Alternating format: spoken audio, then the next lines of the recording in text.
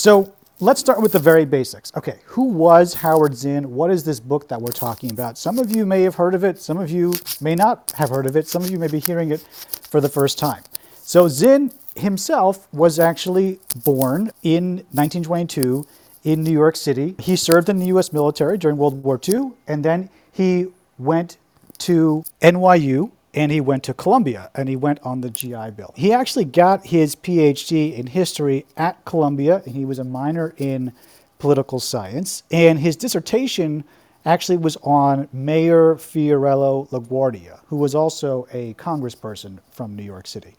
People who are from New York may recognize that name. LaGuardia Airport is named after Fiorello LaGuardia, for those of you who fly in and out of Queens. And so Zinn did his initial research on LaGuardia, and that research eventually became a book. Zinn's first professor job was actually from 1956 to 1963. He taught history at Spelman College, which is interesting, right? Because some of you are aware that Spelman College was or is a HBCU in Atlanta. So you have a Jewish guy from New York, went to NYU and Columbia, gets a teaching job at a historically black college university of Spelman College in Atlanta. And he worked there, as I said, from 56 to 63, and he actually ends up getting fired from that job. And he gets fired from that job for what is termed to be insubordination. Now, it's a much longer story that we can go into now about what that actually meant, but during this period, the civil rights movement is obviously picking up steam and becoming a nationwide movement of civil unrest, and Zinn was deeply involved with the civil rights movement, so much to the point that he actually convinced several of his students to drop out of school and join the movement. And his encouragement to students to drop out of school did not sit well with the administrators of Spelman College. So, needless to say, there was a rift that developed, and eventually he was let go from that position. He winds up becoming a professor of political science at Boston University in the mid-1960s. And it's interesting, right, because he got his PhD in history at Columbia. He minored in political science. His first job was teaching history, but at BU, he becomes a professor of political science. So already have someone who's kind of transversing disciplines, right? Starting out in history, going to poli-sci, and kind of straddling that line back and forth. And BU is a much different place from Spelman College. BU is an elite private institution. It's a tier 1 research institution. It's got a large endowment, and it's a largely white demographic from the Northeast. So it's a very different vantage point about, from which to write U.S. history and to be involved in the civil rights movement. In '64, Zinn writes a book called The New Abolitionists, and this is actually a chronicling of sorts of the Student Nonviolent Coordinating Committee. Some of you might be aware of that from your history classes looking at the civil rights movement. It's really an homage to the student revolutionaries, as he calls them, who were at the front lines of the civil rights movement, doing the sit-ins, doing the freedom rides. It's really kind of an amazing book. Actually, if you go back and read it, I encourage you all to do so. I'll put the book name on the History Club website, because it's really sort of like a on-the-ground look at some of the anonymous names and faces who are at the forefront of this movement. And what's interesting, right, is that these are all students, right? So these are students from the ages of 15 to 24 who were organizing these sit-ins, who were planning these acts of resistance, and Zinn is embedded with them. He chronicles them, and he sort of lionizes them in this book. And again, he is encouraging students to drop out of school, to join the movement, to be part of the revolution. His vision is that the way to achieve justice is not to try and succeed within the system, but to actually revolt against the system entirely. And as mentioned, that was one of the things that caused him to have a rift with those at Spelman College and the administrators there. But you could see it's already in Zinn at this point to be a revolutionary, to say that the system is not going to be the salvation. The salvation is to revolt entirely against the system. And he sort of continually uses this argument throughout his work. He's very much on the side of revolution and radicalism, and he owns it. This is not a label that is ascribed to him. It's a label that he uses to describe himself. Zinn was also heavily involved not only in the civil rights movement, but also in the peace movement and in advocating for the withdrawal from Vietnam. And actually in 1966, he debates a gentleman named Frank Meyer, who wrote for the National Review, over troop withdrawal from Vietnam. And this is actually mentioned in a newsletter called Bring the Troops Home Now. And in 67, Zinn actually writes something called Vietnam, the Logic of Withdrawal, where he basically argues that the only course of action that's appropriate for the United States is to fully withdraw from Vietnam, regardless of whether that means conceding defeat or allowing a communist government to take over the country. And in fact, Zinn, throughout his writings during this period, and he's not alone in this, is very sympathetic to communism. He goes out of his way to say that communism, in fact, is closer to the American ideals or the espoused American ideals than America itself. He is sympathetic to the revolution in China and the Cultural Revolution there. He is sympathetic to the Vietnamese struggle against both the French and American forces. He does not think that allowing communism to take over in Vietnam is a bad thing. And in fact, he makes the argument that what Vietnam actually needs is a revolution. So you start to sense a theme in Zinn's writing. He's always on the side of revolution. He's always on the side of insurrection. And that is a constant string throughout his writing during this period. Zinn is not alone in this respect, right? We have to understand that he's writing in the 1960s, which is an era of civil rights movement, Vietnam protests, upheaval in American cities. This is a generation of historians who saw history as not a space for contemplation, but for action. And, there were historians who marched with Martin Luther King at Selma, and those historians called themselves radical historians, and they reframed the American story not as this ongoing striving for perfect democracy, but, part of this revolution, this idea that America's role should be helping the people of Africa and Asia overthrow white hegemony. And these historians were called revisionists, which is interesting, right? Because we think of revisionist history of having this sort of negative connotation, but these historians during the 1960s, including Zinn, they owned up to the idea of being revisionists. For them, they were revising this grand arc of the American story. And it's not a coincidence that this happened during the civil rights movement, where there was a profound rethinking about what America was all about. And so this movement is all called, or it's all part and parcel of something called the New Left.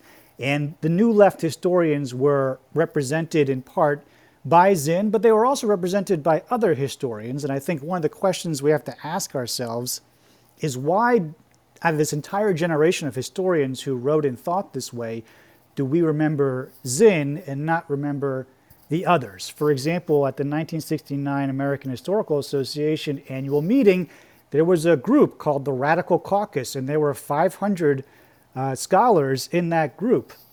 They were actually led by a man named Stoughton Lynd, who in his own right was a very prominent historian of his time. So why do we not remember Stoughton Lynd?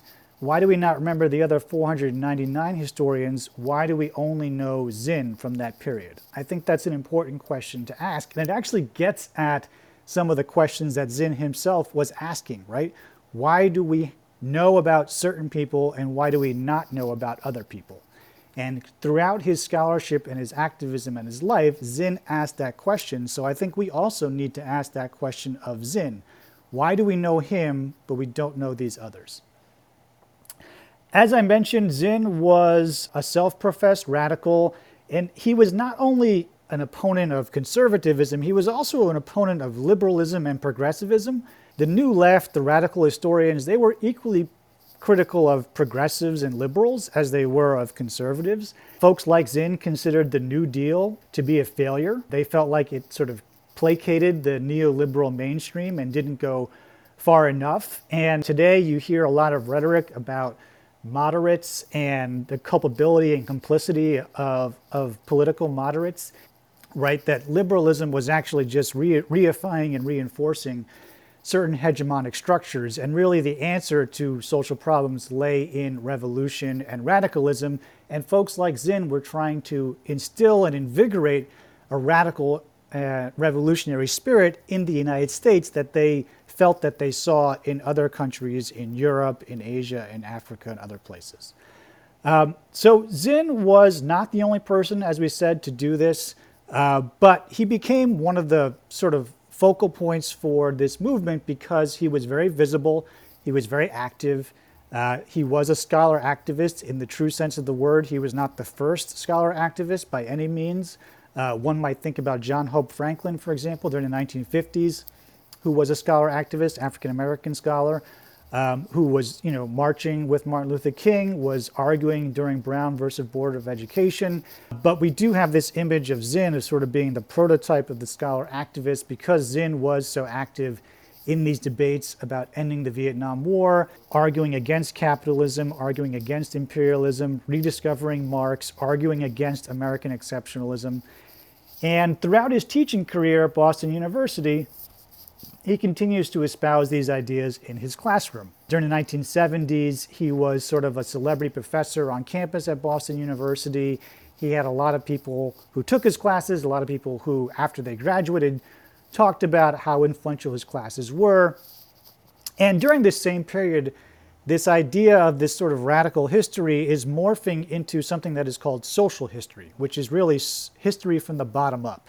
So basically, history that doesn't deal with presidents and statesmen and the workings of Congress, but history that deals with everyday people, with laborers, with people of color, with marginalized populations, with women. And this literature of social history coming out of the 1960s really takes over in the 1970s to be sort of the dominant strain of historical production, historical scholarship during the period that Zinn is teaching and leading protests and being active on BU's campus. All of that is important because it leads up to the 1980 publication of Zinn's most famous work, which is A People's History of the United States. And at this point, Zinn is 58 years old. He's already well known for his activism, for his opposition to the Vietnam War, for his sympathy with revolutionary causes, and his connection to social history. And A People's History of the United States, it is really a compilation of a wide array and diverse set of works that had been published over the previous 20 to 30, 40 years. Basically, Zinn relies on other people's work to string together an alternate history of the United States that is not told from the perspective of the political class, of those who prior to had been considered to be formative in the shaping of the United States. And most importantly, I think, he doesn't tell a story of the United States that is sort of on this gradual march towards greater and greater democracy, which had been sort of the thinking among historians over previous generations, this progressive, quote unquote, idea that the United States had been gradually and slowly progressing towards more equality, more democracy, a better version of itself, and that at each step along the way, there were these conflicts and these battles that ultimately ended in the United States getting closer and closer to the vision that had been set out for it in our founding documents. So Zinn's People's History of the United States purposefully doesn't tell that story. It synthesizes a lot of other people's work into a story that tells an American narrative from the perspective of those who had been marginalized, who had been pushed to the side, who maybe didn't benefit from the United States that other people had benefited from. So who did that include? It included indigenous populations, it included laborers, it included people of color, it included women. He talks at length about Columbus's arrival in the United States and his interaction with the Arawaks. He talks at length about various economic discrepancies and inequalities in the colonies, about how many people came to the United States indentured or indebted, and how many of them spent their lives indentured and indebted, not to mention enslaved. He talks a little bit about labor strikes and labor movements. He talks, of course, about abolition and abolitionists, the civil rights movement.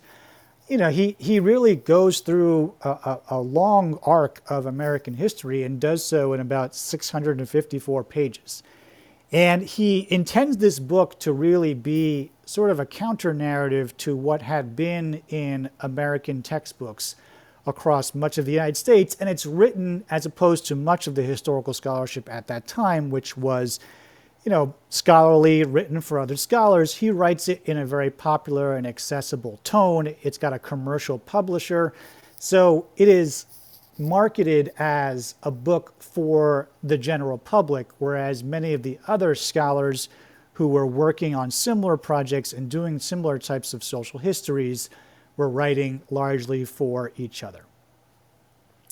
So this book comes out in 1980, and it is met with mixed reviews by historians. There are some historians who think it's great, that it offers a very important counter-narrative to what's out there, and historians say that they're going to use it in their classes. There are others that question the book and think that it's basically a synthesis of other people's ideas, that it doesn't rely on primary sources, only relying on secondary sources. There's one very well-known historian named Oscar Handlin who says of the book that, quote, "the book pays only casual regard to factual accuracy." And indeed, Handlin and Zinn have this little back and forth in the pages of scholarly journals where Handlin points out all the things that Zinn got wrong and kind of questions how he came up with some of his conclusions. And it becomes a book that has a lot of controversy around it for that reason, just among historians, let alone among the broader public. So the question is, why does this book become such a phenomenon? Why does it come to have this sort of lore and legend about it that it does? How does it become so influential in high school and college classrooms? And I think a useful entry point into that question is to think about my own experience with Zinn. So I went to high school in the suburbs of New York City, and I took a U.S. government class as a senior. And in that class, our textbook was Howard Zinn's A People's History of the United States. That was our primary book for the entire school year. And my teacher in that class was a woman named Susan Altman. And Susan Altman had graduated high school in 1964, and she went to college in 1965 to 1969. So basically, she was on a college campus during the period where Zinn was at his height as an activist, as an agitator against the Vietnam War, and she was in the midst of this seminal moment in U.S. history where the youth were leading the charge against Vietnam and for civil rights. And Zinn was not only part of that movement, but he was looked up to and idolized as part of that movement. He was one of the leaders of that movement. So that was her youth. And when she became a teacher, she carried that into the classroom. And Zinn was an expression of that revolutionary fervor that had been so formative to her in the late 1960s when she was a student. And she wanted to bring that into the classroom for us as students. And indeed, that story got repeated across the United States from a generation of people who had been part of the movement, had grown up with Zinn, and wanted to bring some of these ideas into the lives of their students during an era, 25, 30 years later. And in fact, there's a historian named Jim Green who has written about this, and Green says, Zinn's book also met the needs of a hungry audience of teachers who had been students during the Vietnam War era and regarded the author as a hero. They wanted their students to read his book if they were forced to use more standard textbooks, as most high school teachers were. They wanted an additional counter-narrative. So I think part of Zinn's popularity is attributed to the fact that he was active in writing during a very formative period for an entire generation. And there was this feeling of 1960s nostalgia that a certain generation of educators wanted to pass on to the next generation of students in their classrooms. And Zinn, with his book and his work, really becomes sort of, a prototype for that. And that has a big effect. But there are other reasons why Zinn becomes popular. Another reason why Zinn becomes popular is that his work actually becomes very influential to indigenous activists.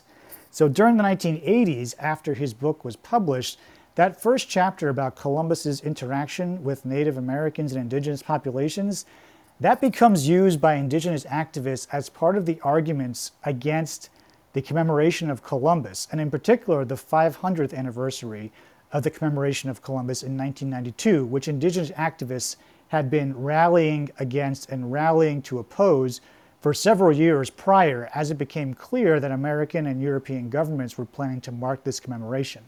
And so Zinn becomes a very important resource for that movement to talk about why, in fact, Columbus's arrival in the New World was a disaster for indigenous populations, and why that whole history needed to be rethought. And so it's not a coincidence that that first chapter of Zinn's book is actually the one that most people know, because it was the one that was used and highlighted by the indigenous rights movement as a way to strike back against these narratives about Columbus and about the discovery of the New World. But what I think is really most interesting about Zinn is that he becomes popular and sort of lionized in part because of some of the very things that he railed against. So Zinn was stridently anti-capitalist. He railed against the influence of money and corporate America and Hollywood. But in fact, it was those factors that helped to propel Zinn to the fame and notoriety that he currently has. Because when he lived in Boston and taught at Boston University, Zinn was actually next door neighbors with the Damon family, and the son of that family, Matt Damon, went on to become a very famous Hollywood celebrity. And in fact, a lot of people learned about Zinn from the movie Good Will Hunting. If you remember that movie, there is a scene where Matt Damon, who wrote the screenplay, says to Robin Williams, quote, "If you want to read a real history book, read Howard Zinn's A People's History of the United States. That book will knock you on your ass." And in fact, if you look on IMDb and other places, you will actually see people who say, the first I heard of Mr. Zinn was through Matt Damon's character in Good Will Hunting.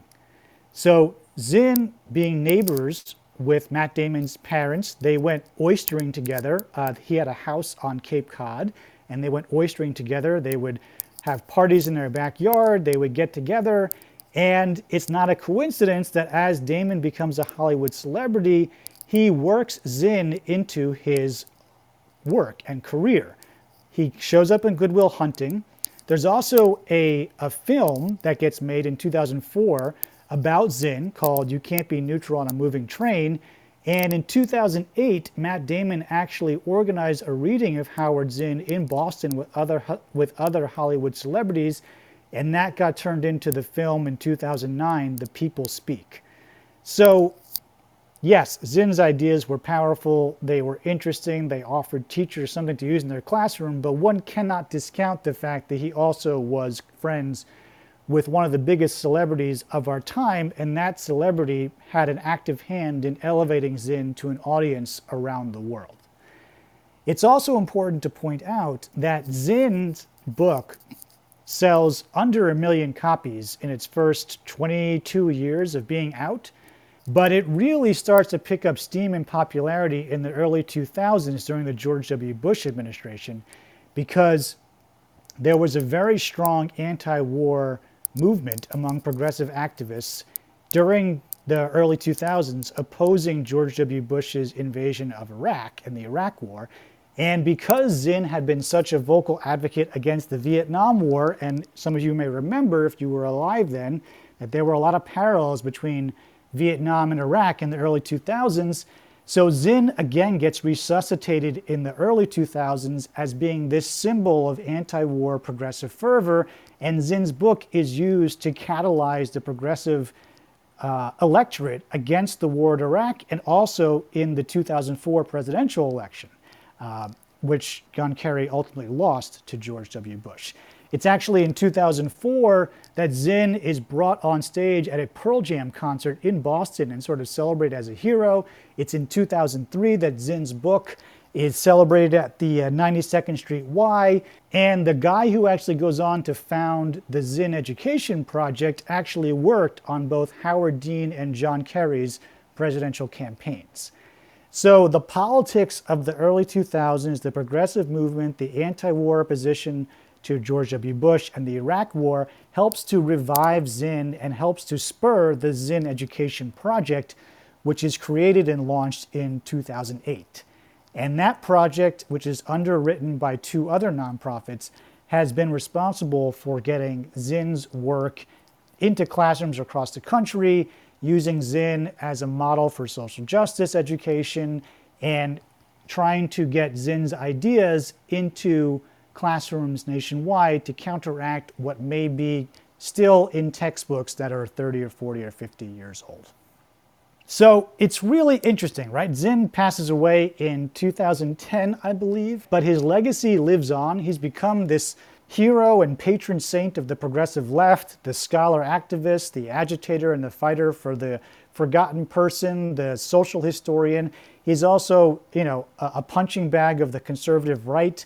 Not surprisingly, Trump singled out Zinn in his 2020 address about history education as being part of the sort of radical indoctrination of American students, teaching people to hate their country and to not see, America as an exceptional nation that celebrates freedom. And it's really interesting how Zinn has become this sort of political football passed back and forth between the left and the right.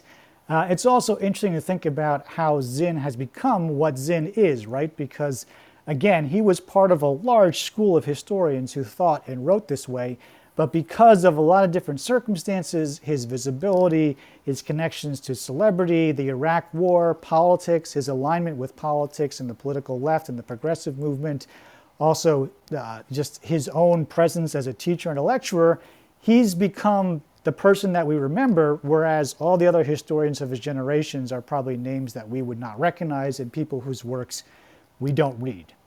So it's really, really fascinating to me how Zinn has become what Zinn is today. There's a lot more we could say about it, but I've kind of talked here for about 25, 30 minutes straight, so it's probably time for me to take a drink of water and take a deep breath. But I want to open up the conversation. I want to think about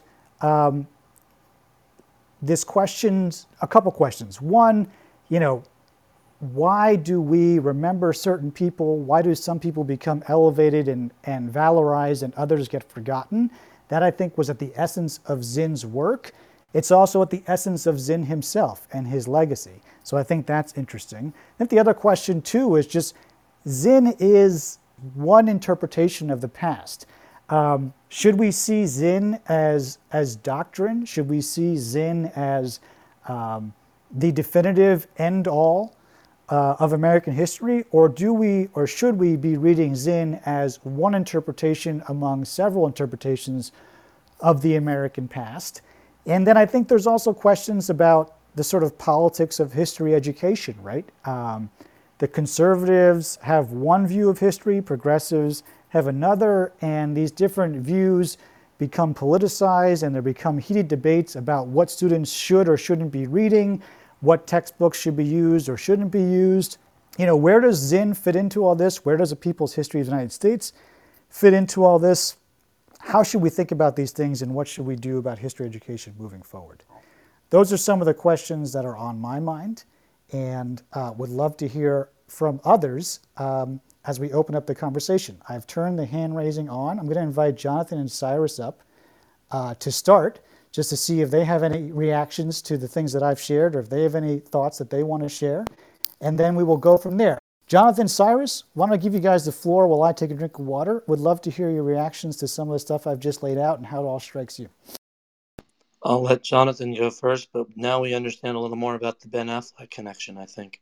Yeah, I looking back, I recall that because, but as the reason for the Ben Affleck connection. But yeah, I know. I just you did a phenomenal job, Jason, going through the history there. The only time I've used it in a classroom, like I said, was with sort of a counter to an example of Columbus. And I recognize that there's bias from all perspectives, including his. But when I was asked to present something that was clearly biased from one perspective, I felt like we had to hear. It was a one time where I said a people's history of the United States makes sense because what I was given to teach was clearly a religious Columbus-driven history of that time period, and I needed to counter that with the opposite. But I guess it makes sense that he was so promoted by Matt Damon, and I recall that line from the movie. Yeah, it's funny because when you talked about it, I could see how the book wasn't really prominent when I had first discovered it, and then it kind of exploded in the years following. I'm going to pass it over to Cyrus now, and we'll get some more educators up here, I guess, afterwards. Cyrus? Jason, thank you so much. I want to applaud something called nuance. It's not always present on this app, and I love when I get to hear an extended discussion or you're putting him in the context of when is he on the left, when is he on the right, and at different time periods that changes. So I appreciate immensely your sort of highlighting and pointing that out.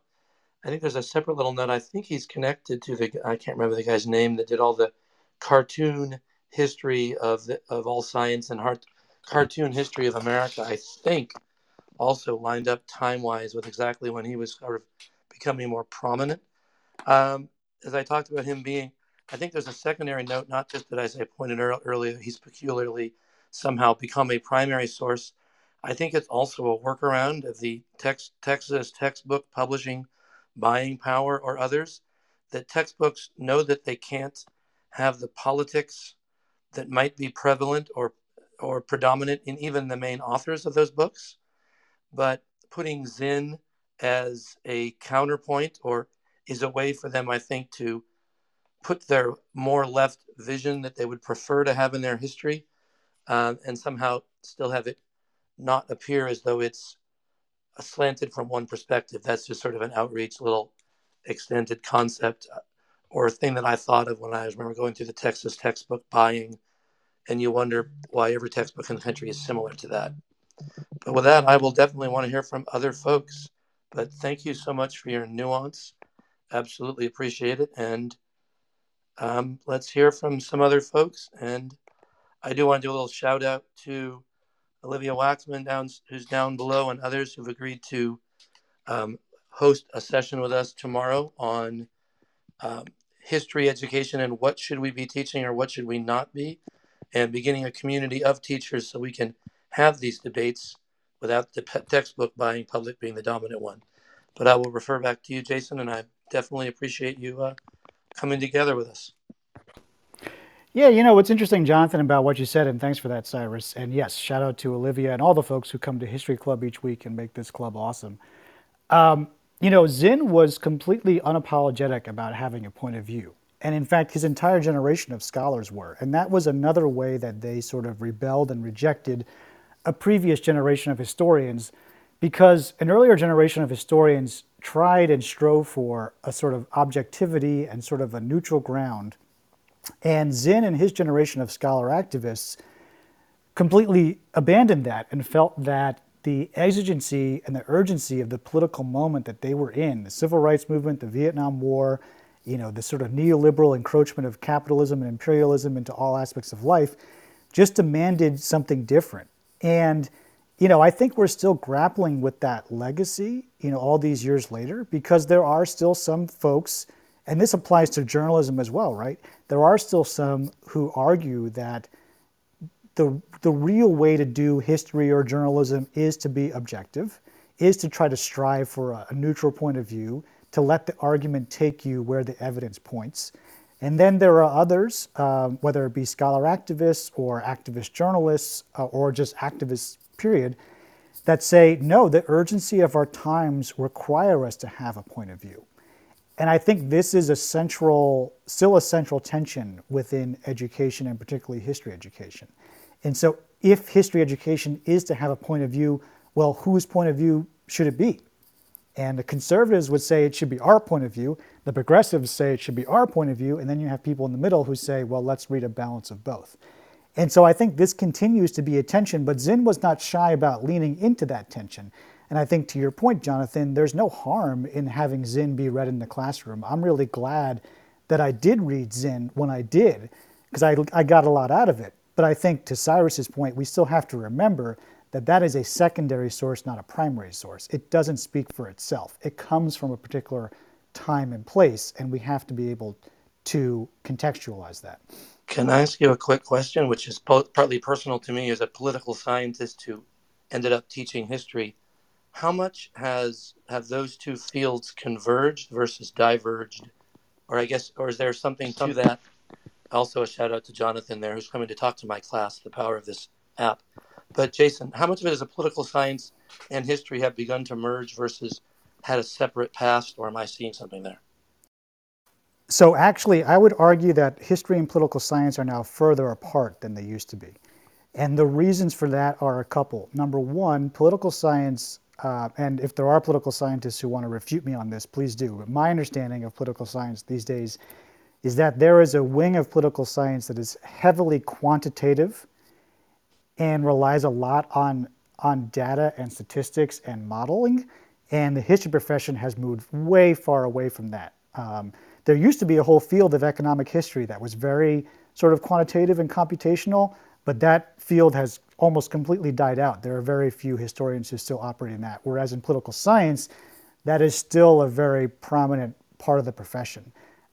So whereas in the past, it wasn't uncommon to have folks like Zinn who sort of straddled the line between both, these days you are more likely, I think, to find political scientists who are also economists and vice versa, whereas historians are more likely to be sharing the hallways with gender and women's studies, with Africana studies, with American studies, and some of these other social history, cultural history wings of the academy. No one talks about rational choice in game theory and history, is what you're saying. Not to my knowledge, but I don't know the whole field entirely. But let's get a couple of other people into the conversation. Definitely want to give space for educators. So Melissa, thanks for being here in History Club, and would love to hear any thoughts or reflections or contributions that you want to make. Well, thank you for this room. It was fascinating. I really learned a great deal about Howard Zinn through your lens, and also about that zeitgeist. The spirit of the times in which he was doing a lot of his teaching and education. So thank you. In answer to a question you asked earlier um, about how his work is being internalized or seen, and how does it impact history and history in general, how we even approach it. I want to point to something that's happening in society right now. So in my culture, the African American culture, they are leaving public schools in droves. And I would say, from my opinion as an educator and as a historian, because I'm a history major by choice, um, a lot of what's driving it is history, the teaching of history. There's a whole Afrocentric movement going on in the African American community. So if you look at the recent research just this year, in terms of homeschooling, African Americans have basically more than 5 times the number of the homeschool school percentage in the United States. And there's a lot there. And what's there is, I think, why um, Howard Zinn became so popular, is because people are hungry for things to help them understand why things are not adding up in history, why things are not connecting. Certain dots are not connecting. They're not buying what's being sold. And so, for a lot of African American parents, and more importantly, children, they're not buying what's being sold in their history books. They're not getting that our history begins in a cotton field. You know that's where we begin. There just doesn't add up. Furthermore, it doesn't add up that only Black people are have been slaves in this whole world. That's it. It doesn't add up. And so I think that what I see, and why I admire the bravery of these parents who are saying, "Nah, we're going to actually go and really go and create opportunities for our families and our kids to really know authentic history, to really go and do that research and really find resources, to go to the primary sources, but to also hearken to people like Lerone Bennett Jr., like John Hope Franklin, who are pioneers, who are historians, who most um, scholars who don't look like them don't even know anything about them. They don't know much about their work, you know, and they wrote about American history, but from an African American perspective. So it was really cool to hear you give a nod, to them as well in what you were sharing. But I think that what I think is going to be super important is something that I learned from my amazing history teachers who inspired me to go into the classroom. And that is to understand that everything that's being presented to you is coming to you from a biased place. It's coming to you no matter how much people strive to be equitable in their perspective. It's coming from their lens, it's coming from how they interpret. And you, as a scholar, must use your thinking cap. You must think. And you must ask yourself the hard questions. How does this sort with me? And if you don't agree with it, or if you don't quite see what it is, then go and see what you can find for yourself. And I'm Melissa, and I'm done speaking. All right. Well, thank you so much. And listen, if you are a history major by choice, then you found the right club. So you should come back to History Club every week. We'd love to have you. Lots to dig into there, but let me let Jonathan and John speak first because I've been talking a lot. I don't want to suck up all the oxygen, and then we can get more people up. I see there are more hands raised. I'm not ignoring people. We'll get people up, but maybe some general ideas or themes will emerge, and we can have a conversation amongst all of us. So, Jonathan and then John, why don't you guys go ahead, and then we'll get more people into the convo and respond in turn. Hi, thank you so much. Good to be back. Thanks for the shout out, Cyrus, and thanks for organizing this, Jason, and thank you, namesake Jonathan. This is really really cool, extremely interesting. My copy of A People's History of the United States actually arrived in the mail this morning, so I haven't had time to read it yet. Wasn't familiar with the book, but I had a question when Jason advertised this edition of History Club, because I remember when I was a high schooler in the UK in the 1980s, I had an aunt who was kind of sort of radical left type who gave me a copy of a book called A People's History of England by A.L. Morton, which was actually written in the 1930s. It went through multiple editions. And he was a pretty radical historian. I mean, kind of going to Moscow in the 50s. Along with Eric Hobsbawm, Christopher Hill, people like that, and actually donated his personal library to a university in what was then communist East Germany. So you kind of get the picture. But I'm just wondering whether Howard Zinn was influenced by, I mean, either specifically by Morton in terms of his approach of history from the bottom up. Really, just kind of whether there was any sort of influence at all on that, and that's essentially my question. Thank you. I'm Jonathan Dunn speaking. Yeah, you sent me that book earlier today. I will have to look into that. I don't know off the top of my head who influenced who. I'm sure that they were sort of both influenced by the same trends in social history, and probably came out of that same radical historian tradition. And by the way, again, radical is not a word I'm ascribing to them. That's a word they use to describe themselves. And depending on where you sit on the political spectrum, you may think that's a badge of honor, or you may think that that's a mark of shame. That's sort of up to you. But that's the word that they use to describe themselves. But in terms of who influenced who and how much and to what degree, I'm afraid I don't know the answer to that off the top of my head. One thing a good historian should always do is admit and recognize the limits of his own knowledge. And so there, I don't know the answer. I have very quickly skimmed through the bibliography, but I mean, literally, while you've been speaking this evening, I haven't had time to find any reference to Morton, but that doesn't mean anything. So. Cool. Why don't you stay up here for a sec? And John and Giannina, I hope I said that right, would love to get you in, and then we can kind of have a conversation amongst us here. And then there's a few more hands raised. I'll bring some more people up. Hey, I hope everyone's doing all right. This is John down here. Jason, a fantastic presentation. Really, really great. It's really ironic because yesterday on one of my chat groups, I actually was recommending Howard Zinn's book. So I think it's just one of these things that That's amazing. It was meant to be.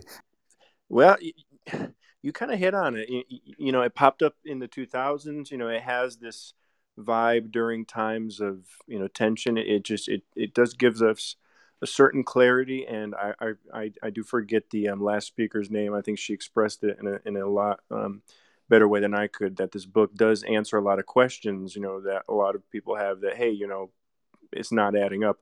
But just kind of one history wonk question I wanted to ask you, Jason. You brought up one criticism that Zinn's book had gotten were his use of sources. So would you able to elaborate a little more on that? Like, what were the specific issues with his secondary sources and primary sources? And if someone is really looking at American history, whatever that even means, I mean, what sources are there? What do we use? And the last speaker did mention the whole African American history. Now, I mean, that seems like a whole separate sources. So what exactly, I mean, maybe that's not a quick question, but what exactly were the kind of historian wonky critiques of people's history? Because it's a powerful book emotionally for sure, and it does help connect some dots. But in terms of academic method, I'm just curious in that regard. And thank you for hosting the room.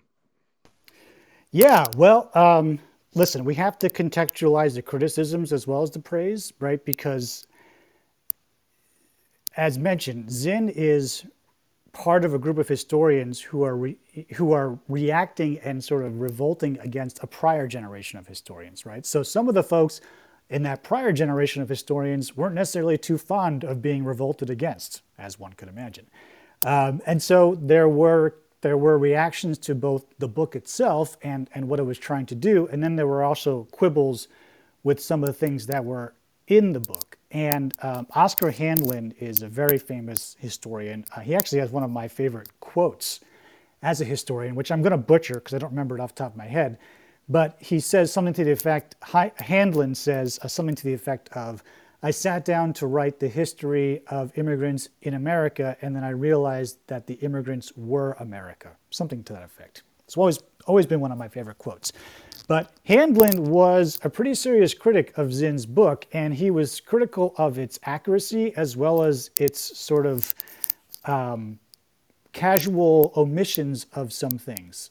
So I can read you some of that criticism, and you can see what you think of it. So here is Oscar Handlin criticizing Howard Zinn's book in 1980 when it came out. These are Handlin's words, not mine. This book pays only casual regard to factual accuracy. It is simply not true that what Columbus did to the Arawaks of the Bahamas, Cortez did to the Aztecs of Mexico, Pizarro to the Incas of Peru, and the English settlers of Virginia and Massachusetts to the Powhatans and the Pequots. It is simply not true that the farmers of the Chesapeake colonies in the 17th and early 18th centuries avidly desired the importation of black slaves, or that the gap between rich and poor widened in the 18th century colonies. Zinn gulps down as literally true the proven hoax of Polly Baker and the improbable plow jogger, and he repeats uncritically the old charge that President Lincoln altered his views to suit his audience. The Geneva Assembly of 1954 did not agree on elections in a unified Vietnam.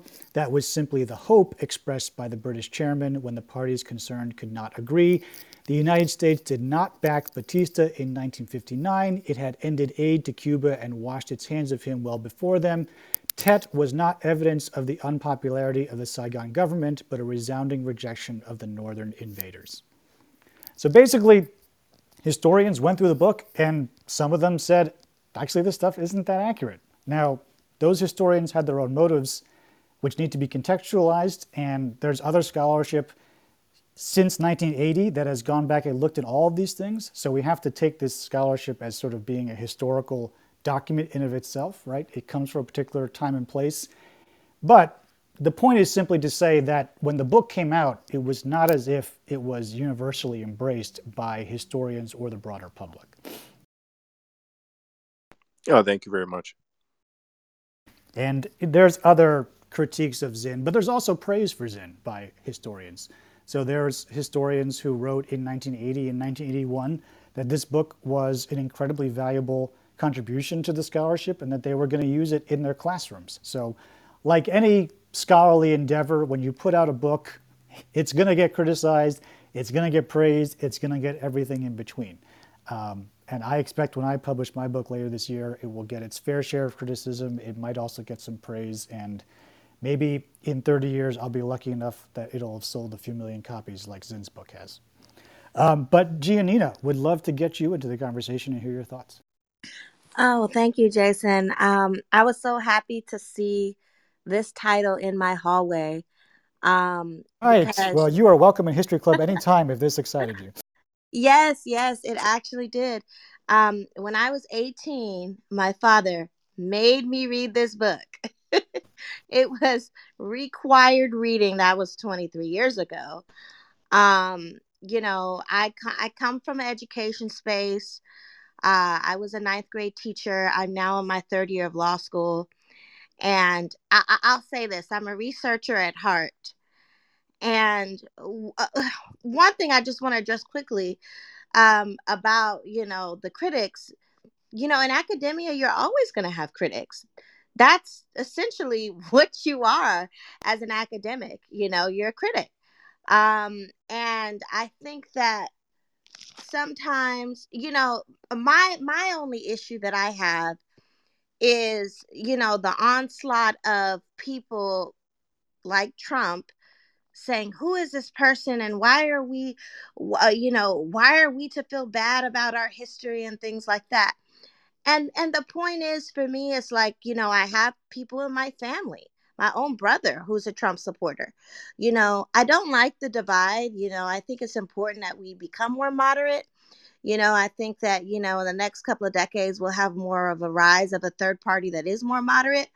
But my issue is with the onslaught against education. You know, um, Howard Zinn uh, had about 50 pages of references, at the end of this book. That was 900 pages, right? It could have been more than that, maybe 100. I don't know. But if we actually cared to address any of these concerns, we could go through those references ourselves. The problem is, unfortunately, in our society, we're not too keen on doing the work, you know. And so I would just say, for anybody that is listening to this, please read this book.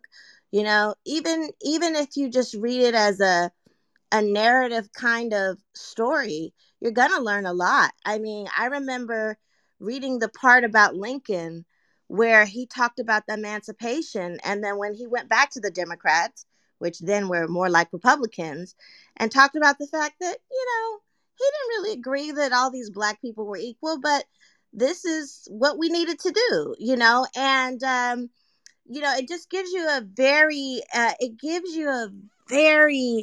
I don't know what the word is, I'm getting stuck on the word, but just multifaceted, I guess, view of how politics worked and the things.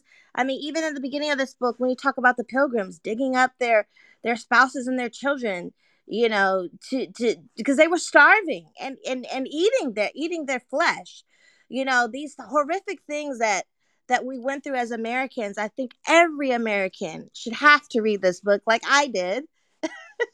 I had to read this book. It was assigned, and I think if I wish that we had a love of reading that my father instilled in me, that love of knowledge and seeking it out. I, Jason, I look forward to your book, and that's all I wanted to say. Thank you. Yeah, well, thank you. I appreciate that. I appreciate you being here, and you are welcome back in History Club anytime. I'm glad you brought up Trump because, I mean, listen, Trump clearly has never read Howard Zinn. He probably doesn't know Howard Zinn from, a hole in the wall. But with Trump, like everything is personal. So when Trump was elected, the Zinn Education Project put out a whole thing on their website about how Trump was terrible and the worst thing for America and the worst thing for democracy, as you would expect, being a progressive social justice organization. So of course they were in Trump's crosshairs, and what he does when people criticize him is he goes after them and he uses them as a punching bag.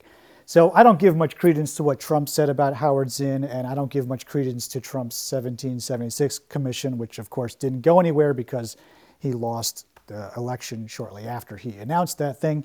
I think the more interesting thing, which you're talking about, Giannina, and I hope I'm saying that right, is that these books, these names, they become embedded as part of the culture wars when 90% of the time people have not even read the books or don't even know who the people are, right? And this also happened with the 1619 Project.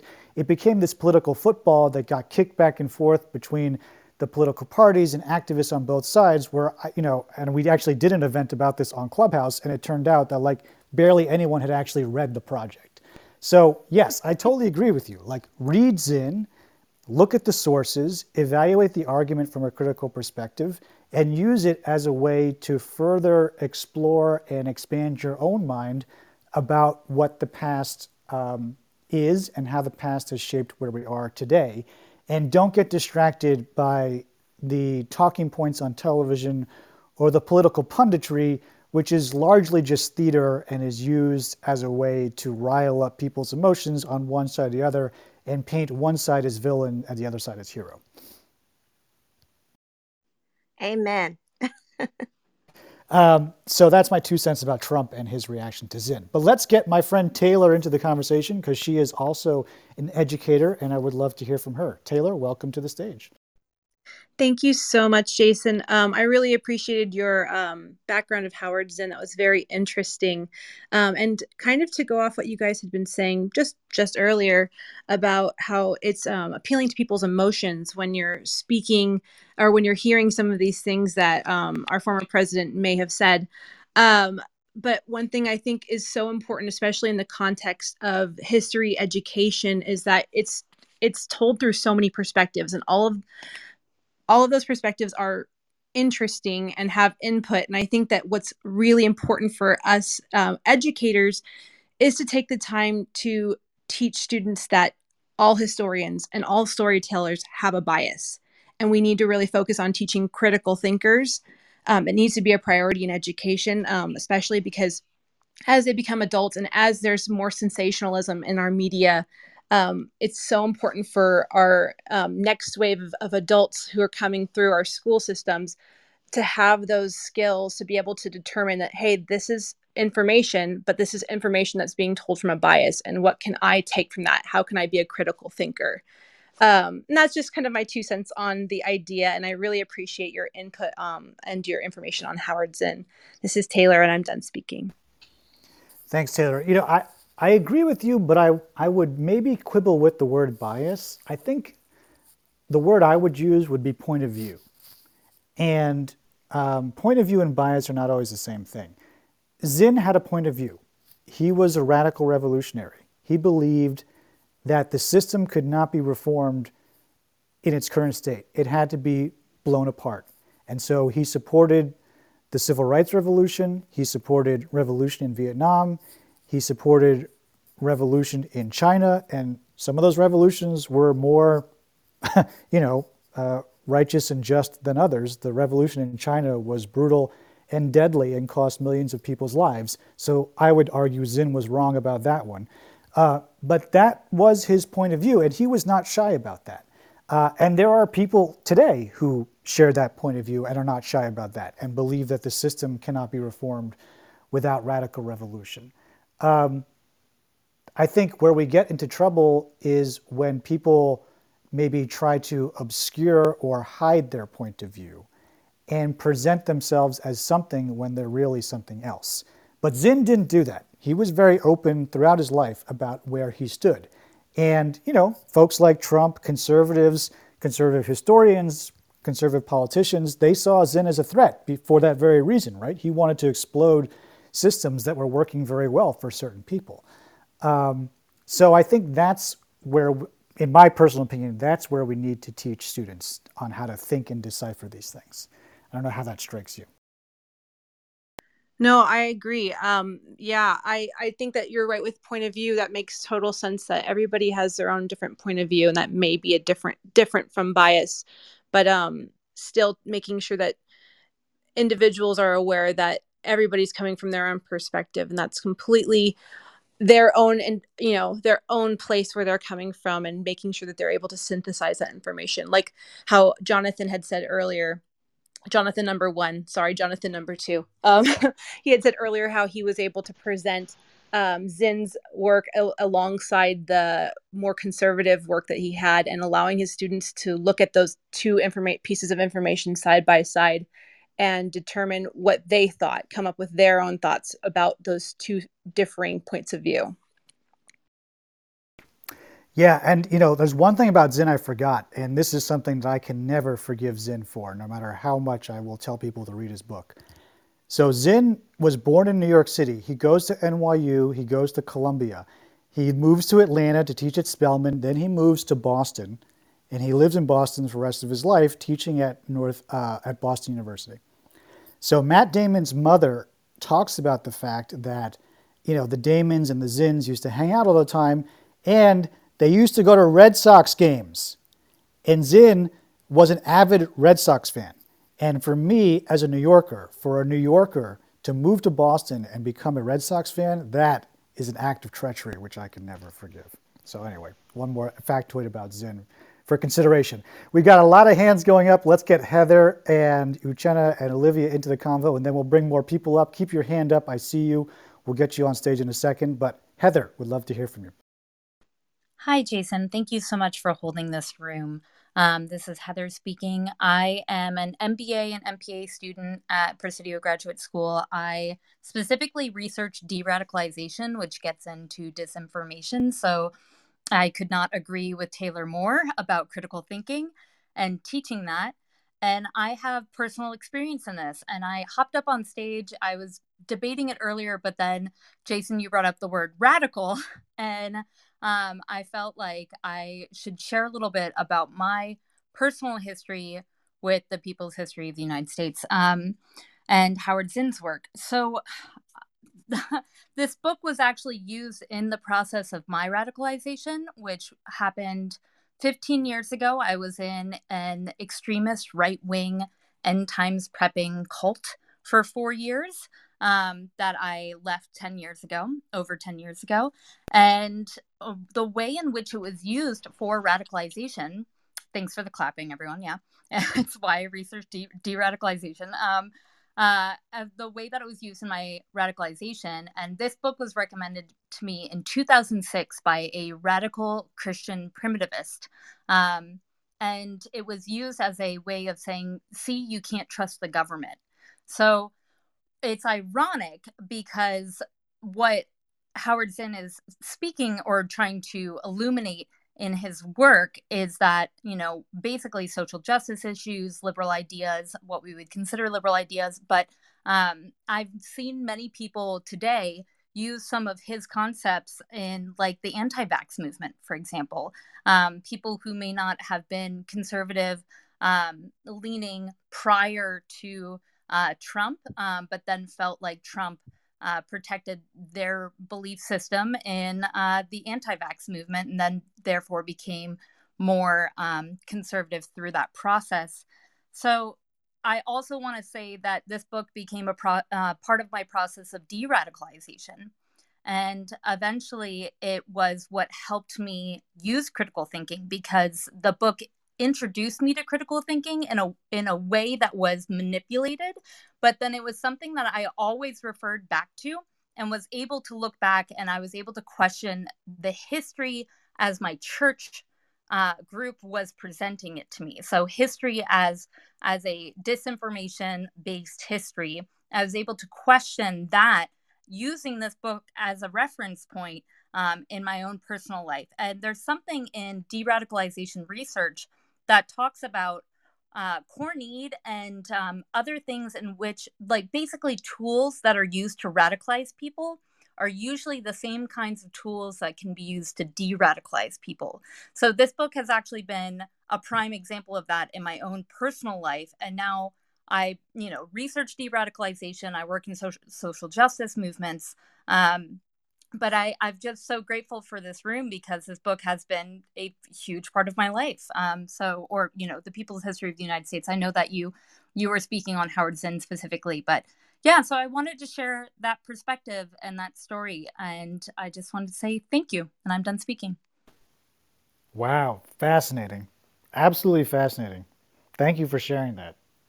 Can I just share really quickly? That's the power of history, that when I'm teaching it, I forget that I don't forget, but it's not always directly front and center that what we're talking about, what we're thinking can have profound real impact on real people in the present, not just abstract political conversations centered around, debates from the past. So thank you for making putting something in a complicated perspective that these have real impact, ideas have real impact on real lives. Yeah, I mean, it's such an amazing story. Thank you for sharing. And of course, again, I want to restate, Zinn himself considered himself a radical. He wanted to radicalize people. That was part of his MO as a scholar, as an activist, as a teacher. So, when we think about radicalization takes a lot of different forms and can come in a lot of different perspectives.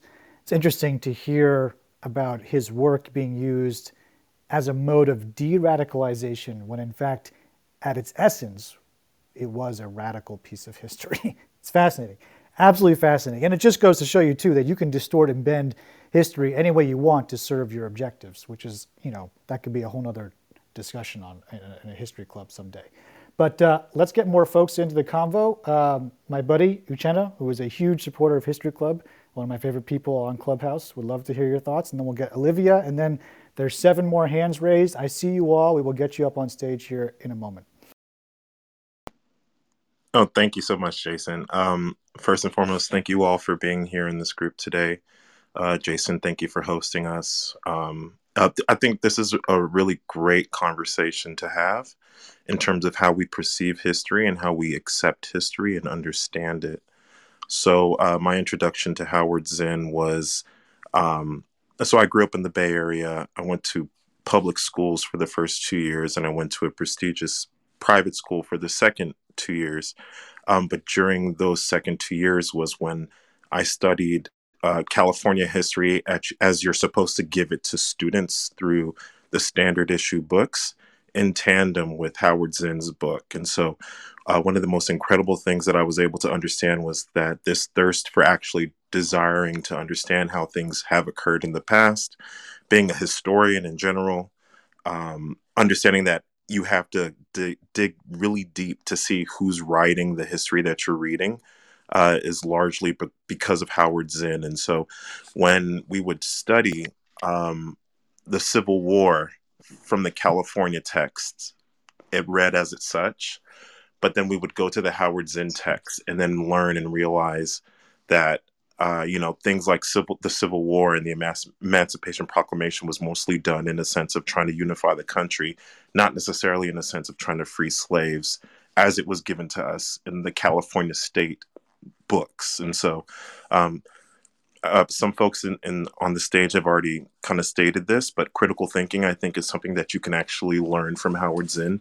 You don't have to fully subscribe to some of the things that he came up with, because I do think, as you said, Jason, some of the things that he aligned himself with kind of were a little bit questionable. But at the same time, I think that Howard Zinn and his book is a great introduction into actually trying to understand the full history of the United States, and not from how you're just given and told how it's supposed to be, but how it's given from a different perspective, and how these perspectives should be valued. So, again, thank you so much for hosting this space. I hope that this is an introduction to everyone to kind of be critical thinkers. I think that we, as the past 5-7 years have been really stressful if you're a critical thinker in the policy space. But I really do co-sign this book, and I co-sign this group as a great step for you to kind of dive deep into the history of the United States, take different perspectives, and then it's a really good read. To be honest, it's a great read. You'll read about Ronald Reagan, and how we paint such a great picture of him in our state-sanctioned books, but you'll see the true person that Ronald Reagan was as my former governor. So thank you again, Jason, and I hope you guys read the book. My name is Uchenna, and I'm done speaking.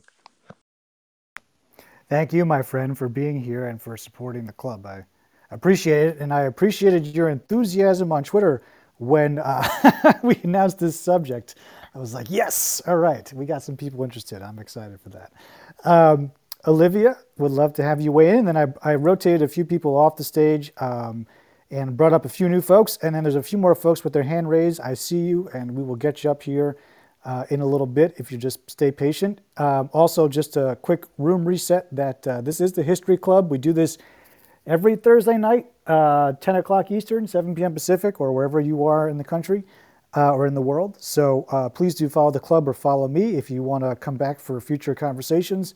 And our room tonight is done in collaboration with the Educate Conference, happening here on Clubhouse over the span of the next 3 days with 170-something sessions all about education. So check out Jonathan and Cyrus's profiles to learn more about that. But Olivia, would love to get you into the combo.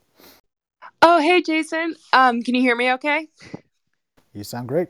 Okay, perfect. I'm sitting next to my copy of Howard Zinn's People's History of the United States that I have from 11th grade. It was a very accelerated history class. And I know it's from 11th grade because I happened to write 11th grade on the side of the book, including my name in case someone lost it. And I guess I'm curious, how mainstream, the one question I had, for everyone to think about is, how mainstream teaching Zinn is. I know I had an accelerated history class, but I wonder if, John, the comment Jonathan made at the beginning was interesting about how, getting a talking to when he introduced some of it into his class. And, just kind of curious if people have come across those experiences, because I get the sense in reporting about how history is taught in America that sometimes there can be challenges to, even getting certain points of view into the conversation in classrooms. But I guess my comment is kind of a wide angle lens that Jason had touched on really well in his in the points he was making. But it seems like just the teaching of history has always been political. It's just something I keep kind of coming back to, and I love talking to historians who have been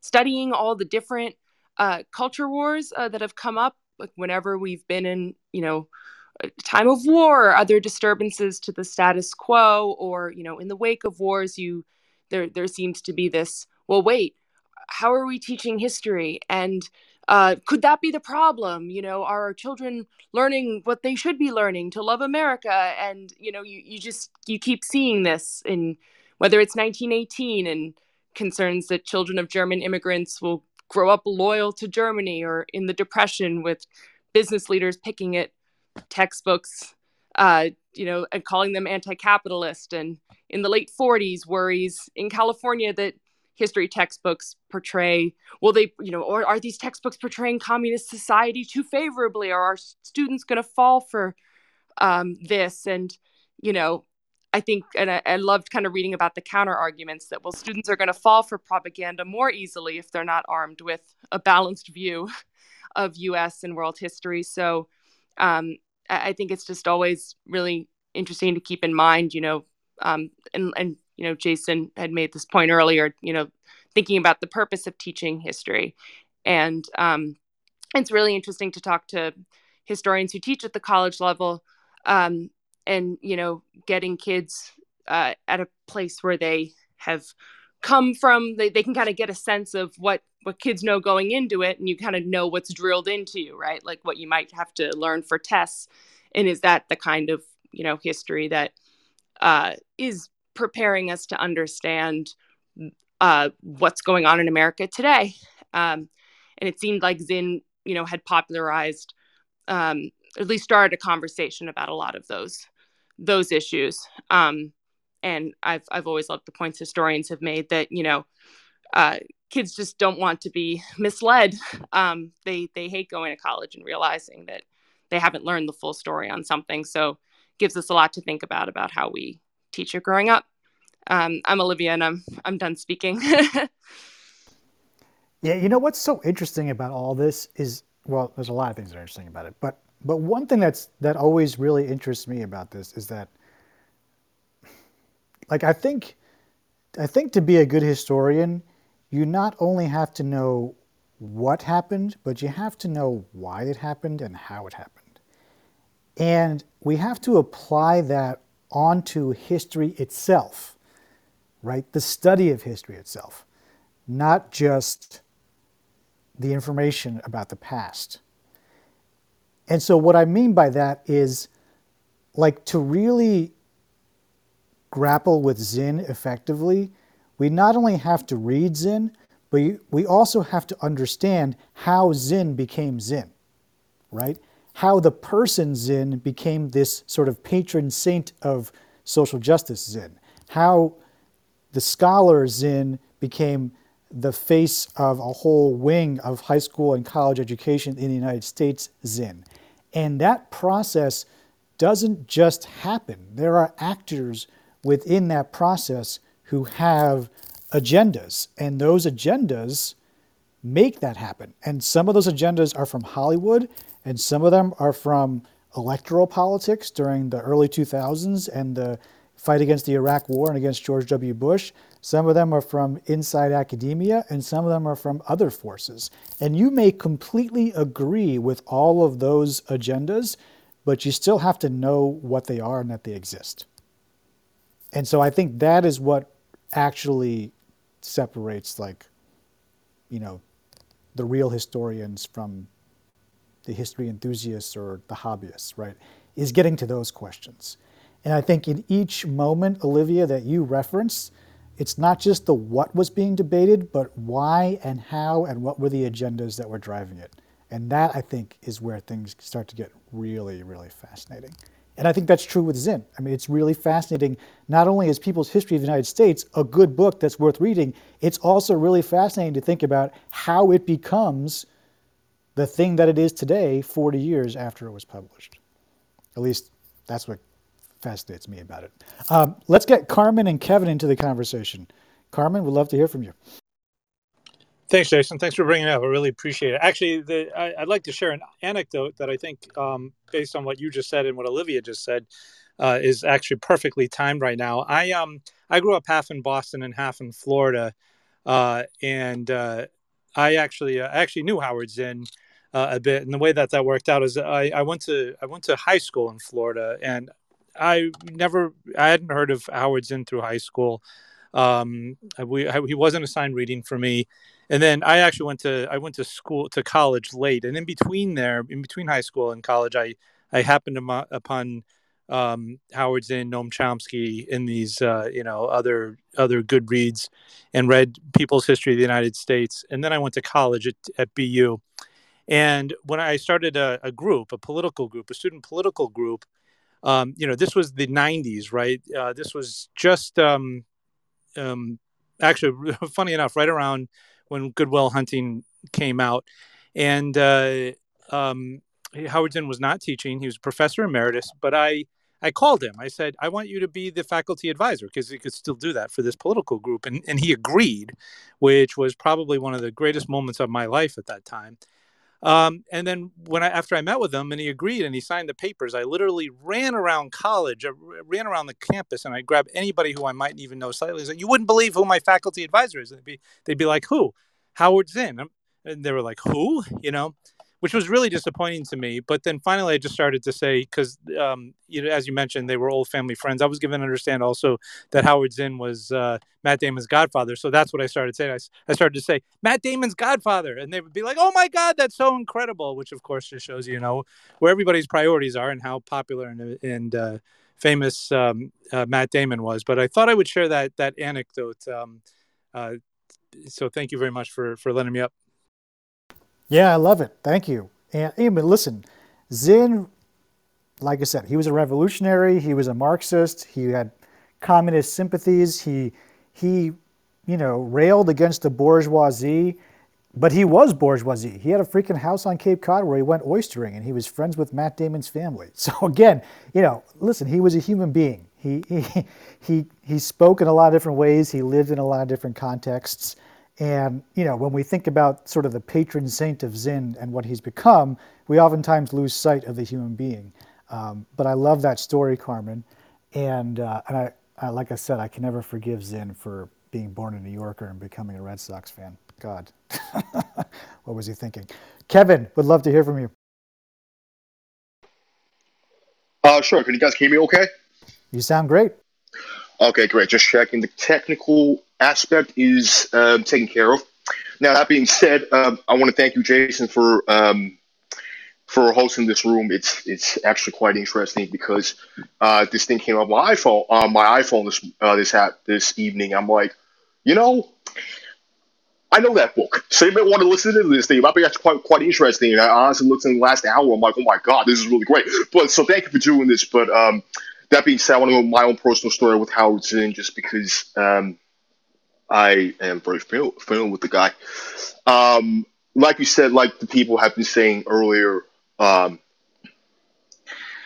he was somebody who I didn't hear of until college, and all the educators in the room that were speaking previously to something about the political agendas of the United States. But the story is, I also grew up in New York City, as you can tell by my accent. Yes, a big Yankees fan, and I also cannot forgive the guy for moving to Boston, becoming a Red Sox fan, but that's a different issue. I know, right? We're Um, never going to get over this, Kevin. We're never going to get over this. well, you know what? Hey, I mean, as native New Yorkers, we shouldn't, but that's a different issue. But the story is, before I get to try to ask myself, this is why I became a history major, is because I tend to like stories, I tend to like telling stories.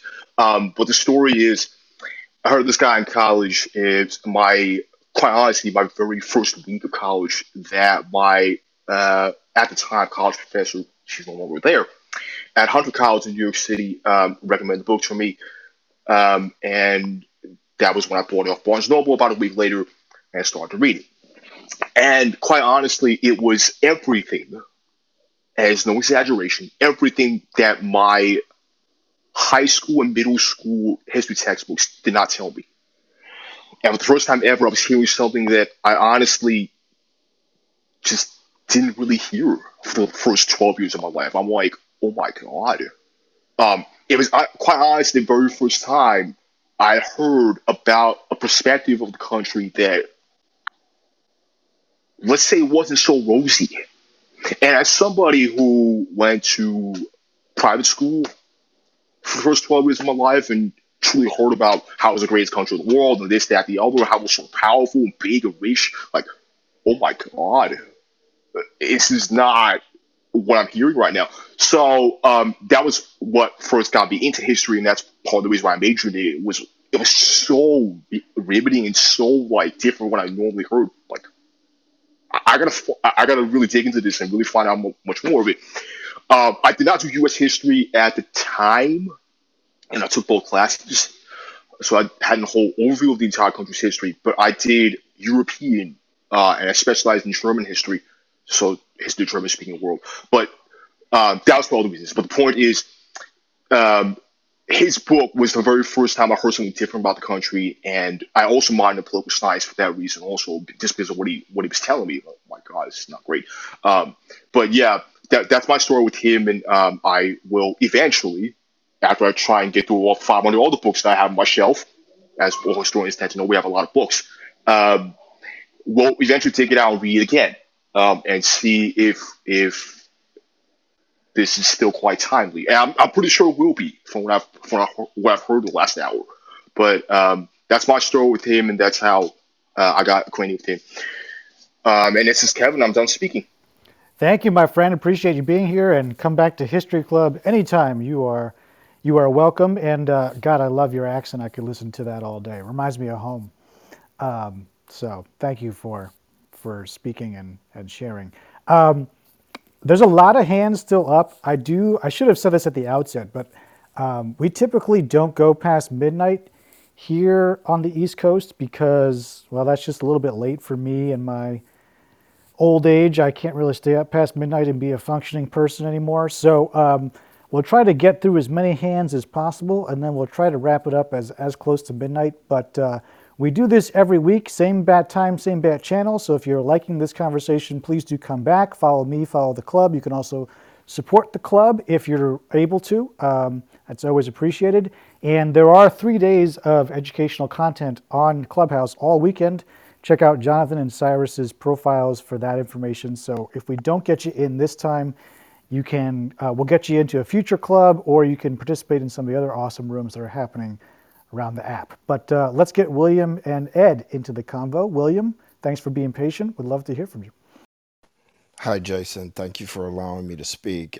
Because of the time, I'll be really quick with my response or my questions. Number one, I currently live in the San Francisco Bay Area, which I love, but I am a product of the Detroit public school system, and my mother, who was actually a teacher in the public school system. And this is where I first became acquainted with this book. And one of the things that my mother always had me do as part of my own education is whatever I learned at school, my mother would always bring home some book at least once a week that I was required to read, and then I had to write a report. This was outside of school, and she did this for years. And this book was one of the books that, as a kid, I had to write a book report on, and then present it to my mother for a grade. And I wanted to ask, is there a way that we can get this book into the hands of young people? I just feel that there's a very powerful lesson here. And I just wondered, is there some way, not only can we get it in the hands of young people, but then create a discussion group around it? That's the first thing. And then the second thing is, I'm sure you looked at my profile and you see I'm a cryptocurrency hedge fund manager. So you know, man, I got to ask you about your coin and how can I support you in your coin, but maybe give us some reasoning behind why you decided to create a cryptocurrency coin and the process behind it and what you hope to accomplish. This is William, and thank you very much for allowing me to speak. Amazing. Well, I'll answer the second question really quickly first because, we're obviously want to talk about Zinn here tonight, but you and I, William, should talk offline because I'd actually like to learn from you. But basically, my vision for my cryptocurrency is the following. History funding is in crisis at the moment. The 20th century models of funding history institutions and history scholarship are falling apart. And so my idea was, can we use cryptocurrencies as a new mechanism to fund public history work? And so I've teamed up with a company called Rally, which is a startup in Silicon Valley that makes cryptocurrencies for creators. And I'm one of the first dozen or so people to launch my own creator coin, a cryptocurrency called Jason Coin. And all the money that I raise or generate through my crypto economy, I am going to parlay into fellowships and grants to public historians paid in crypto. So the idea is to build a new economy and a new funding model to support public history work because the other funding models are not working. So more to say on that in the weeks ahead. I've got a blog post I'm writing about it. I'm going to do a room about it, but that's the basics of it. And would love to chat with you offline about more about how to do that and get your take on all that. In terms of Zinn, so there's actually a huge apparatus that is promoting and getting Zinn into the classrooms. It's called the Zinn Education Project. They've reached 100,000 teachers. And those teachers are assigning Zinn's books, they're assigning his readings, they're assigning other related works. So there actually is a huge apparatus around Zinn getting him into the hands of young people. I don't know when you came into the room, but I'm actually more interested in the other 499 historians who were part of that radical caucus that met in 1969. I think we should take a page from Zinn himself, where Zinn would say, don't just look at the one person in front of the line, look at all the people behind and ask, how did they contribute? And so I'm more interested, frankly, in getting the other 499 historians who were part of that same movement into the hands of the next generation and not having it be solely about one person. I think there's enough right now getting Zinn into the hands of readers across the country. I'd like to see other historians, both from that period and from other periods, get into the hands of other historians. And maybe there's ways through History Club or through the cryptocurrency that can happen. So that's my 2 Jason, cents. I'll add this. My contact information is in my profile. I actually have I think it's a brilliant idea on how you can market and distribute your coin. I really do. So it's there. Reach out to me if you like, and we can discuss it. Thank you. Love to. I just followed you, and I will follow up with you after tonight. So, yeah, appreciate it. Ed, thanks for being patient. and appreciate all you've done to make this Educate conference happen. I see you've got the logo, so would love to get you into the convo. Jason, thank you for inviting me to the stage. Been a lifelong fan of history, even as a kid. Um, Currently, I'm a school administrator in New York City, but prior to that, I spent a number of years teaching um, social studies and history. Um, I actually started my education career as an international teacher. Um, I was teaching history and social studies in Vietnam for several years a while ago, and I used Howard Zinn in the classroom there, and I spent time teaching in Hanoi and Ho Chi Minh City, Vietnam, and the students that I taught were fascinated with Howard Zinn, the Vietnamese students, and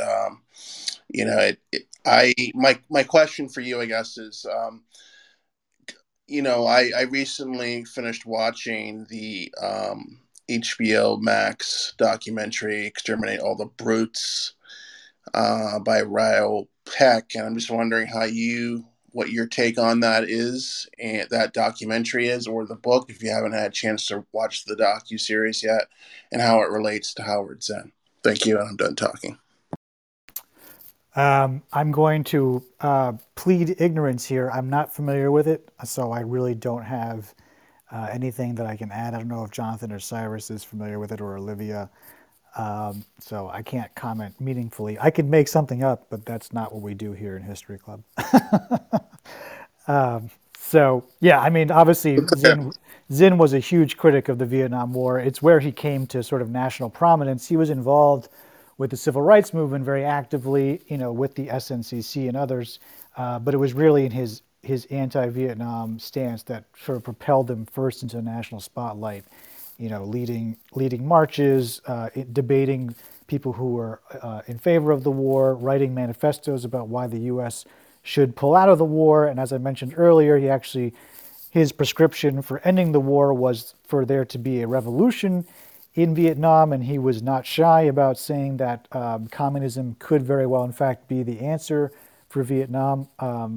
So, he obviously was deeply involved with that issue, and his anti-war activism really did push him into the public spotlight in ways that, other historians at the time were not.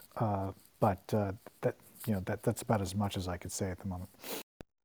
That's fine. Thank you. Thank you. And Barbara, love your picture. And would love to get you into the conversation as well. And then I think, Barbara, you may be the last one, because it is getting towards midnight here on the East Coast. And as people know who come to History Club every week, I tend to turn into a non-functioning adult after midnight. So we may have to wind this down to a close after you offer your comments. So please Yeah, go ahead. terrific. And I hope I end here on actually a very poignant note that I think you'll all very much appreciate. Ironically, my relationship to Howard going back to 1969, where he was my professor at Boston University. That was my first, and you can imagine that time. And thank you so much for taking me to the stage. And I'm fascinated about your discussion on the crisis of history and learning. And I really appreciate that you mentioned the Zinn Education Project. Fast forward many, many years later, I was working with none other than Woody Harrelson. And I asked Woody, everybody thinks you're a hero. Who's your hero? He said, Howard Zinn. I had this tremendous opportunity, and I brought Howard and Woody together, if you can imagine, to discuss the Vietnam War and theories behind both of their philosophies, which I think is still on YouTube. It was done for Free Speech TV. But he was such a humanitarian, aside from all of his, as we know, intellectual prowess, and he had such a compassion for everyone that I saw him meet when we sat down to do this roundtable discussion. And he was such an incredible listener, a beautiful listener besides a teacher. That's all I want to say. And I was very lucky to interview him about the beginnings of his life at the Brooklyn Navy Yard as a kid. So that's But all I really want to say. Did you ask him why he became a Red Sox fan? I still can't get past that. Even though I know a lot about baseball, I didn't go there. And he and Roz were, and what a beautiful couple they were. I mean, an extraordinary couple to spend time with. Thank you Great. for having me to the stage, and thank you for this discussion. Well, thank you for that reflection and that. It's so interesting. People who knew Zinn just have such these heartwarming reflections of him as a person, let alone his scholarship, his activism, his role in history education. Just as a person, he's genuinely described as just compassionate, warm, funny, friendly, and I think that also factors a little bit into the Zinn legacy, right? It's not just him as a scholar, it's him as a individual, and I think there's a lot of people who've wanted to cherish his memory, including Matt Damon and his family, and that has led to his sort of introduction and elevation within Hollywood circles. Again, a privilege that not many historians and academics tend to get. So there's a lot of things that work with the legacy of Zinn. And he's a complicated character, an interesting character, and he's had a big impact on how we think about history education in this country. Jonathan and Cyrus, I've purposely left you up here on the stage to close us out. Would love to get your thoughts on everything that we've covered in this 2 hours and kind of spin it forward, I guess, sort of, history education and education more broadly. Like, where do we go from here? Well, thank you, Jason, and thank you for giving us this time up here and promoting our event. And for those of you who don't know about it yet, just go to our profiles, educate.world. We're running 3 days of nonstop education conference sessions on this app. So I'll just close with my comment on Zinn, and I loved everybody's perspective. But for me, it was more about a permission of perspective that he gave me. I wouldn't call myself a Marxist, and I wouldn't say that I agreed with all of his viewpoints, but it was the first time that I got a window into such a different perspective on US history that kind of allowed me and gave me that permission to apply that perspective elsewhere. And I think that's where the real value is because it opens your eyes to the fact that what you're taught isn't necessarily the truth. And you can read something from a different perspective, and it's okay if you don't agree with every aspect of it, because it's a fact that it's okay to look at the multiple perspectives and come to your own conclusion from it. And that's what I love the most. That's why I used it in my classroom. That's why I still treasure the book. And I'll pass it over to Cyrus. To me, I guess, other than my serendipitous discovery that we share a birthday, it's that we share the same, or sort of, to me, what illustrated in my teaching is that I tell my students I don't teach the past, I teach the present, just with arguments, our present arguments using past content to really dispute what we're talking about in the moment. And that's sort of, as a social historian, I guess, which I see more as fashion, art, and music than social movements, but obviously they're blended together. What it sort of had me thinking was that he's kind of at this sort of overlapping nexus where most of your teachers are going to be, more progressive or left. Students are going to be more receptive, obviously, and naturally, liberal or open to things. Parents, I would say, either agnostic or run the gamut. School boards and, the public, perception of what we teach more conservative. And that's overly simplistic, but I think with all of those pressures coming in from all different sides, he's used and performs an ability to sort of, either be the bogeyman or the savior. But no matter what the center point of this discussion, although, as I said earlier, I still do have a few issues with taking analysis and elevating it to, primary source. But I do want to say, Jason, thank you again. As I say, I love your conversations. Those of you that don't, this is a great way to have an early, wonderful evening, early for me, not for those on the East Coast. Thank you so much for joining and supporting. As Jonathan said, it's educate.com. And I said a shout out .world, post sorry. envelope. And I'm super excited to have folks come and join our sessions. And I have a history teachers organization that's sort of launching tomorrow as well. and we would love to have everyone there to make things happen. And Jason, thank you so much for what you do and for the amazing way you can host and navigate and communicate in ways that I wish I could. You're a master at this, Jason. You were built for these kinds of conversations. Well, that's very kind of you guys to say. I've spent my whole career trying to, engage public audience in history, and Clubhouse has given me a new platform to do that, which has been a lot of fun. So if you want to help make these conversations possible, you can support the club. You can invest or buy up our cryptocurrency if that's your thing, or you can just like or follow the club. You can sign up for our newsletter. We have a Substack. You can find that on our website, historyclub.club.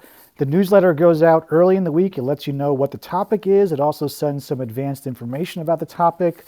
Like in this week's newsletter, I sent out a video of Matt Damon and Howard Zinn talking to each other that I found on YouTube, which was kind of cool. So sign up for the newsletter. That's a good way to support the club. Visit our website, historyclub.club. That's a good way to support the club. You can obviously use the send money button if you want to support the club financially. You can buy some Jason coin if you want to support the club financially, but no obligation to do so. We will continue to do these rooms regardless. And a quick plug of my own, I am actually moderating a panel as part of a different conference on Saturday morning, 10 a.m. Eastern, on the 1619 project.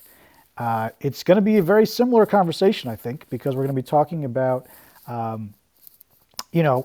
whose story gets told, what perspective it's told from, what gets left out of the history textbooks, and how that finds its way either into the media or into classrooms. And so if you're interested in that, 10 a.m. Eastern, it's a free event. It'll be via Zoom. And if you go to my Twitter or my Instagram, you can find a link to it. I'll also put something on my social media tomorrow with the link. So if you're interested in these types of conversations, you want to learn more about the 1619 project, you can tune into that at 10 a.m. Eastern on Saturday. Otherwise, we will see you all again, same bat time, same bat channel here on Clubhouse. And I appreciate everyone being involved and having a great conversation. And so it is officially 12 a.m. here on the East Coast. I'm going to turn into a pumpkin. And so I wish you all a very good evening. And until we meet again here or elsewhere, have a wonderful night.